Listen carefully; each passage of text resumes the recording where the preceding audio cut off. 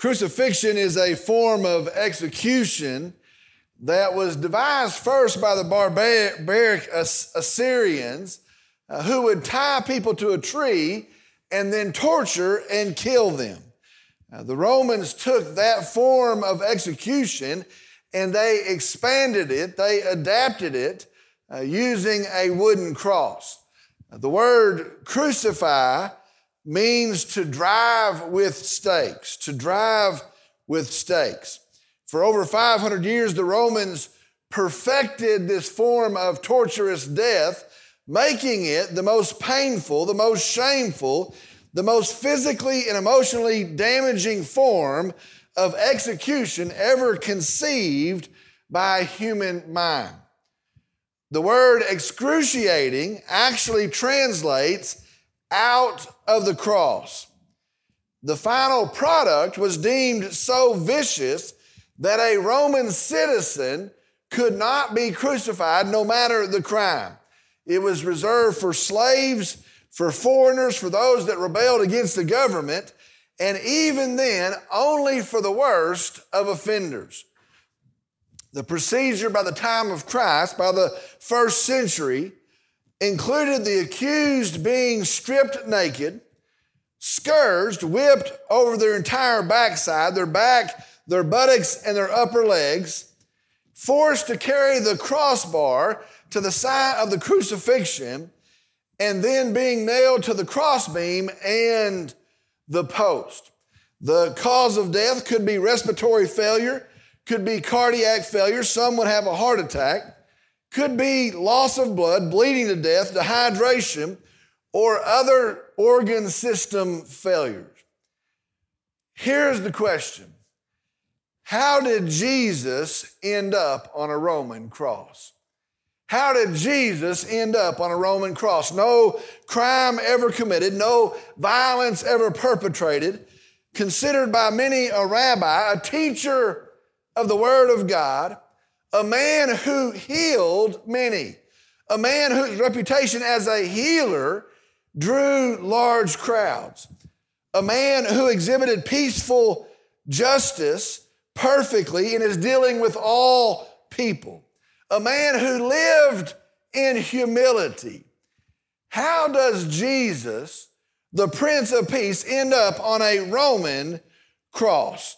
A death that the most vile of criminal offenders would be secured for. How does Jesus end up on a Roman cross?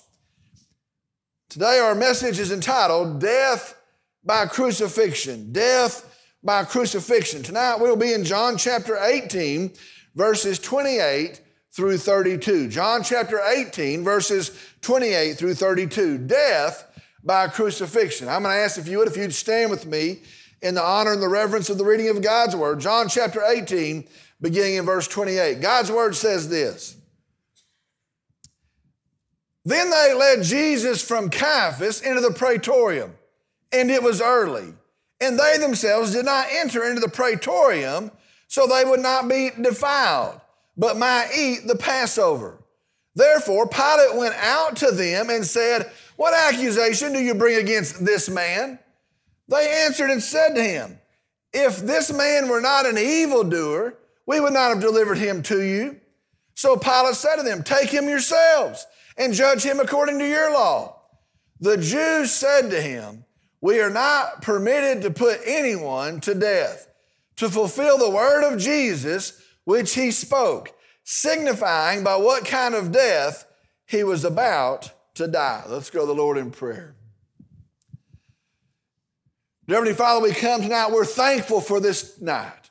We're thankful for this opportunity. We're thankful for a chance to gather and to be encouraged in the fellowship of the saints as you've intended. We're thankful for the opportunity to come and to sing your praises together as you've intended. And we're thankful now to come and to hear your perfect word, your holy word, also as you have intended. Lord, I pray that tonight it would bear its impact, that it would bear fruit in our lives. I pray that we would be changed, that we would be taught tonight. I pray, Lord, again, that you'd be known and glorified through it. I pray if there's one and maybe many here and other places listening that do not know you, I pray in the hearing of the good news of our gospel, the truth of a risen Savior, that this very night might be the night of their salvation. Lord, we again come and we praise you, we worship you, we thank you. And I pray in Jesus' name, amen. You may be seated. Tonight we're going to continue our movement through the events of Jesus' arrest, his trials, and then his crucifixion. It really is astounding, all that is going on, all that is involved at one time. As these events play out, many things, many facets we're seeing. Each detail we see tonight is important, and each detail seems to be interlocked with some other detail.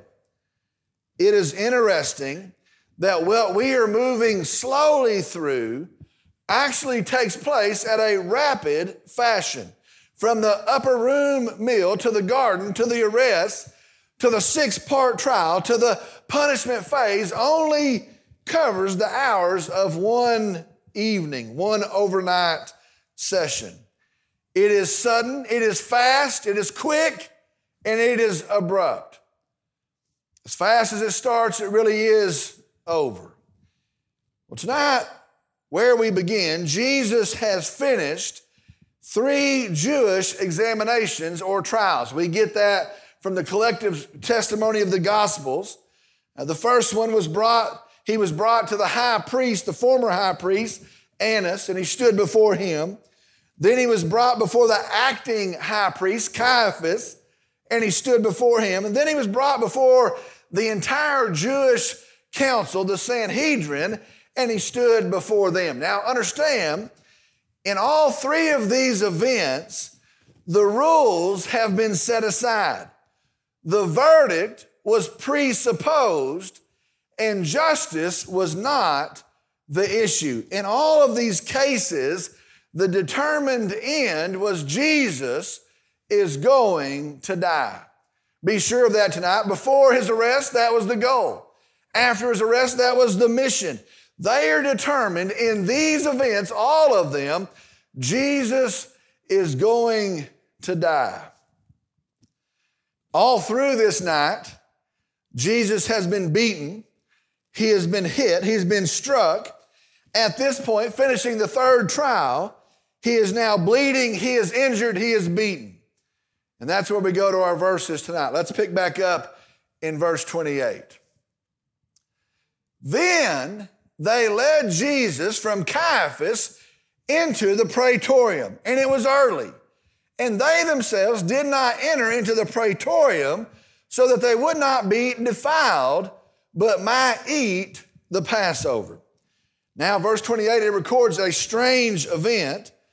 First, the Jewish court, now think about this, is made up of priests, of religious experts, of teachers of the Word of God, those who are supposed to follow God, and now they turn Jesus over to a Roman court.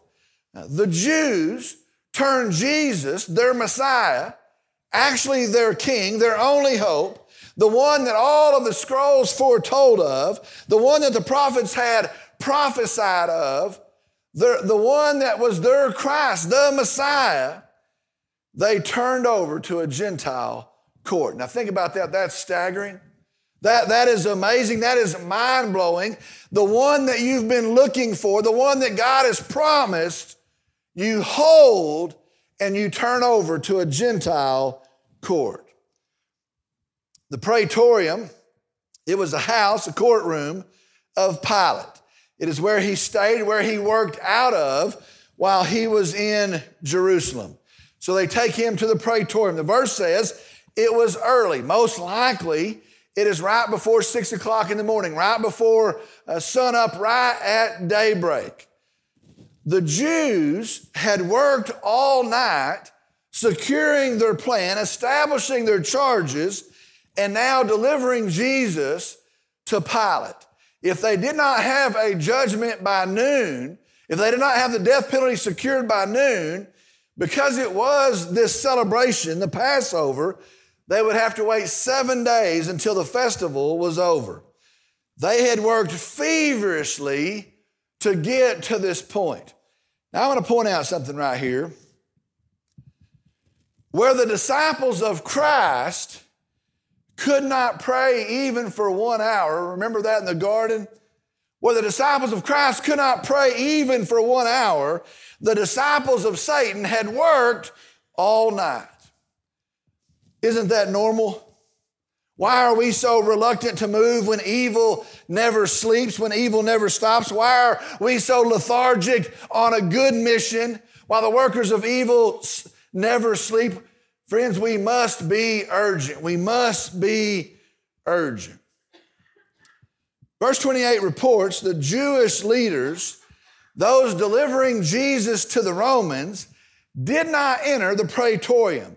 The Bible says, so they would not be defiled. Now see this, in a list of absurdities that are going on, this one may take the cake. A Jew was forbidden from entering a Gentile building or a Gentile home. If they did enter that Gentile building or home, they were considered unclean. If they did it on this day, they would miss the Passover celebration. And so see the absurdity of this, see this.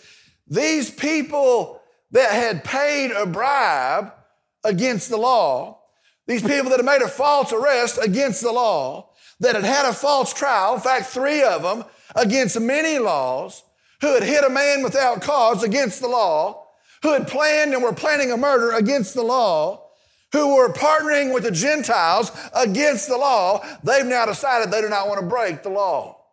They want to keep the law. They have delivered Jesus, they have delivered the Lamb to a Gentile court. Isaiah chapter 53, verse 7, it says, the Messiah was like a lamb led to slaughter. Isaiah chapter 53, verse 8, it says, by oppression and judgment he was taken away. Do not miss the end of the verse. It says, but that they might eat the Passover. Let me tell you tonight, there may be no bigger farce, there may be no bigger sham than people pretending to practice religion. People that are keeping rules, people that are keeping traditions and practicing things to be seen. As they carry this out, they do not want to miss the religious festival. Verse 29. Therefore Pilate went out to them and said, what accusation do you bring against this man? Therefore Pilate went out to them and said, what accusation do you bring against this man? Because they will not come in. Pilate goes out to them. He goes to the courtyard to meet them. Now see this, Pilate was the Roman governor. He ruled over this province, which included the southern half of Palestine. He was under Caesar. He represented Caesar. He served Caesar, the emperor. He answered directly to another governor, the governor of Syria. Pilate held, the historians tell us, his position for 10 years. His rule, as we read about it, was totally self-focused. It was totally self-serving. His dealings with people centered around him prospering. His dealings with people centered around him keeping his position. The people meant nothing to him. Justice meant nothing to him. He served, and it was all about him. Sounds somewhat like today. Pilate goes out and he asks in the courtyard, what accusation do you bring against this man? Now I want you to see this. This is pretty interesting. This was a shock to the Jews. He comes out and he says, what accusation do you make against this man? Really, it was an insult to the Jews. You see, they had been talking, the Jews had been talking with the Romans. He knew what they were doing. He knew why they were doing it. He's the one that okayed the Roman cohort. They want to come here on this morning and they want him to quickly issue a death warrant and they want to be done. They'd worked that out. They were talking it out. He knew what they were doing. But instead, when they show up, he says, what is the charge? Now, understand the Jewish charge was that he claimed to be God.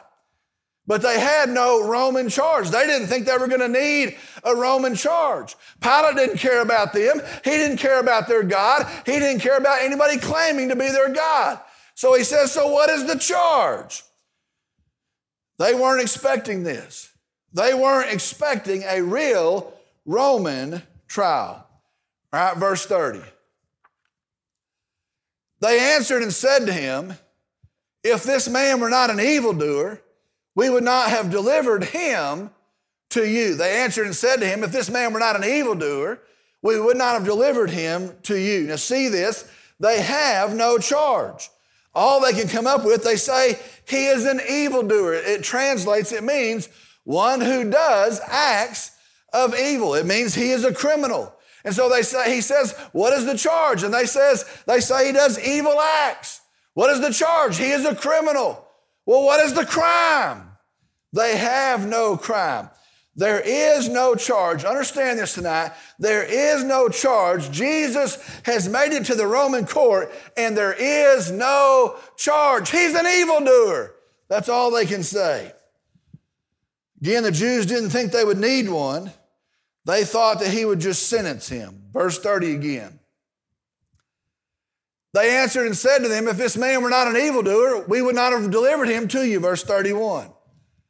So Pilate said to them, take him yourselves and judge him according to your law. The Jews said to him, we are not permitted to put anyone to death. Listen to verse 31 again. So Pilate said to them, take him yourselves and judge him according to your law.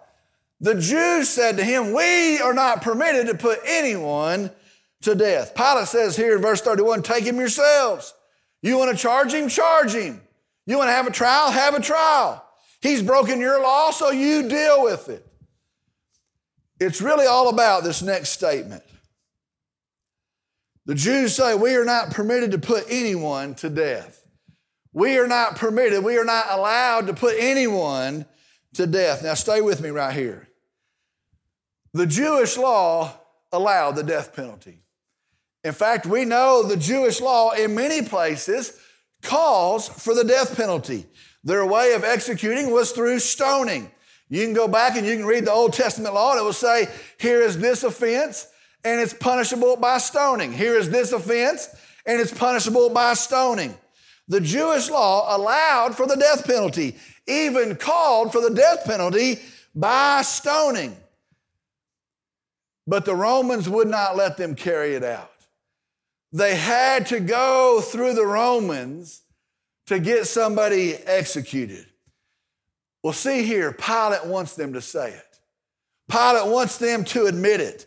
You rule over us. You dictate to us. We are under your charge. We're not permitted to do what our law even says we can do. We're not permitted to do what we want to do. Those are bitter words for them. Pilate wants it to admit them. He wants them to see it. They are under his rule. They have to submit to Roman rule. They have to submit to this selfish pagan leader.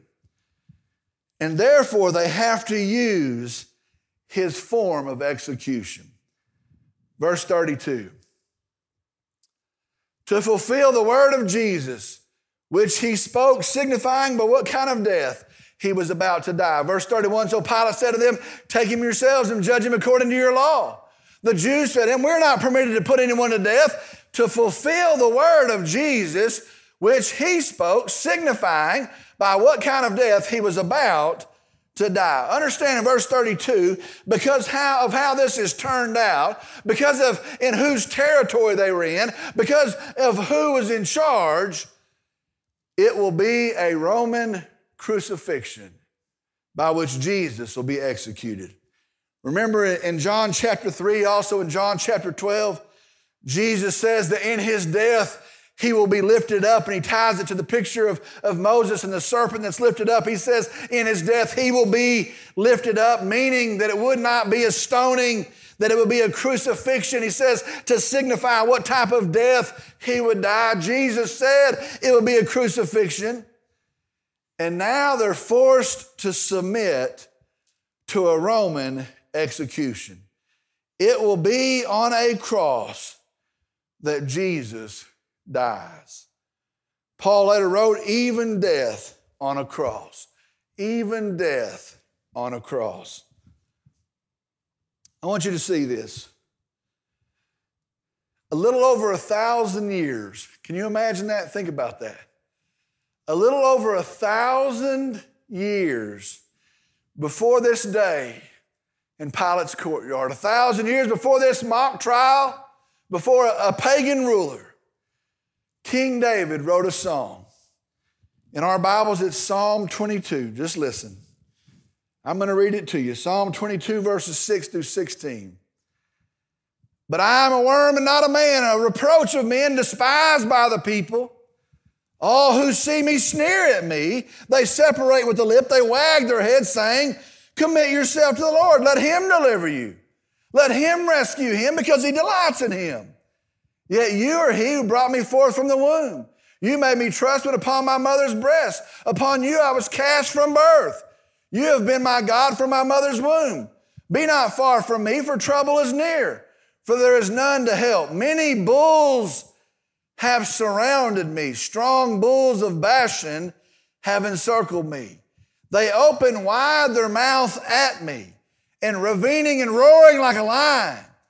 I am poured out like water, and all my bones are out of joint. My heart is like wax, it is melted within me. My strength is dried up like potsherd, and my tongue cleaves to my jaws, as you lay me in the dust of death. For dogs have surrounded me. A band of evildoers has encompassed me. They pierced my hands and my feet. In that 16th verse, a dog was a term that the Jews used to refer to the Gentiles. And so 1,000 years earlier, it was foretold that the Messiah, a Jew, would be killed surrounded by Gentiles, that he would be impaled, that he would be lifted up, and that he would be nailed through in his hands and feet. 1,000 years before this event, it was foretold the Messiah would be crucified. And perfect to God's word, it is declared in verse 32, by what kind of death he was about to die. Jesus will go to the cross. Jesus will go to the cross. Tonight we're going to stop there, but I want to tell you tonight, just as God's truth held true there, God's word always holds true. And friend, tonight I want to tell you God's word tells us with the same precision of a hope for sinners. It tells us with the same accuracy of our Savior Jesus, of salvation through this very event. And I'll just tell you the point to all of this is to tell us this. He made a way for us as sinners. He goes to the cross to buy our redemption. And the call of tonight is this: trust Him. Turn to Him. He will save you. His word is true. Let's pray. Dear Heavenly Father, we come and I'm thankful for your truth. I'm thankful for this picture in your scripture, your word tonight. I'm thankful for the Savior that was led like a lamb. Bible says like a sheep before his shears go, not a word. That comes and submits himself that we might be saved. Comes and submits himself that we might be redeemed. Lord, I'm thankful for this truth that you knew, that it would be high and lifted up, that we would see you. There, as we see your cross, we would know that you've prepared a place for us, that you've secured our redemption. Lord, I'm thankful for you, thankful for your love, thankful for your grace, and yes, Lord, I'm thankful for your cross. Lord, I pray as we've pictured this tonight, as we've looked at it tonight, I pray, Lord, for those that are without Christ tonight, that they would see the Savior of their redemption. They would see the Savior of their hope tonight. And I pray for us as believers tonight, as we see this as well, that we would understand your word is true and our word is true, Jesus. Lord, we would carry that message, that good news to a lost world. Lord, I'm thankful for this picture. Thankful for your word. Thankful for our Savior, Jesus. I pray in this time of invitation, Lord, now that you would work, that you would move, that you would speak. We trust it to you, and I pray in Jesus' name, amen. I want to tell you the good news of the gospel is this. We have a Savior tonight. We have hope tonight. God's word holds true, proves true tonight. The Bible says we're sinners, all of us that we're sinners. The Bible says in our sin we've earned a punishment, death, separation from God for all eternity. The Bible says that God sees us, and even while we were yet in our sin, he so loves us. So loves us. He sends his only begotten Son. He comes, he carries my sin, your sin, our shame to the cross of Calvary. There he pays for it. There he settles it. The Bible says it is finished on that cross. They take him off the cross. He is dead, having paid the price for your sin, my sin. The Bible says they put him in a grave. He's dead. And 3 days later, he walks out of the grave and he stands as the risen King, the Lamb of God, having paid for sin. The Bible says if we'll trust him, no work of man, no thing we can do, not a thing. But if we'll trust him, if we'll receive him by faith, we shall be saved. That's the good news offered to you tonight. Listen, no sin is too great. No distance is too far. God's grace to you stands tonight. His love for you stands tonight in the person of Jesus Christ. If you'll call upon him this very night, he will save you this very night. Call upon Christ. Call upon Jesus tonight. He is our Savior. He is our hope. Maybe you've made that decision, but you've never followed in believer's baptism. I want to give you an opportunity as well to come and to say, you know what, I want that testimony to stand of what I believe of our Savior, Jesus. You come as well. It'll be a great day of celebration.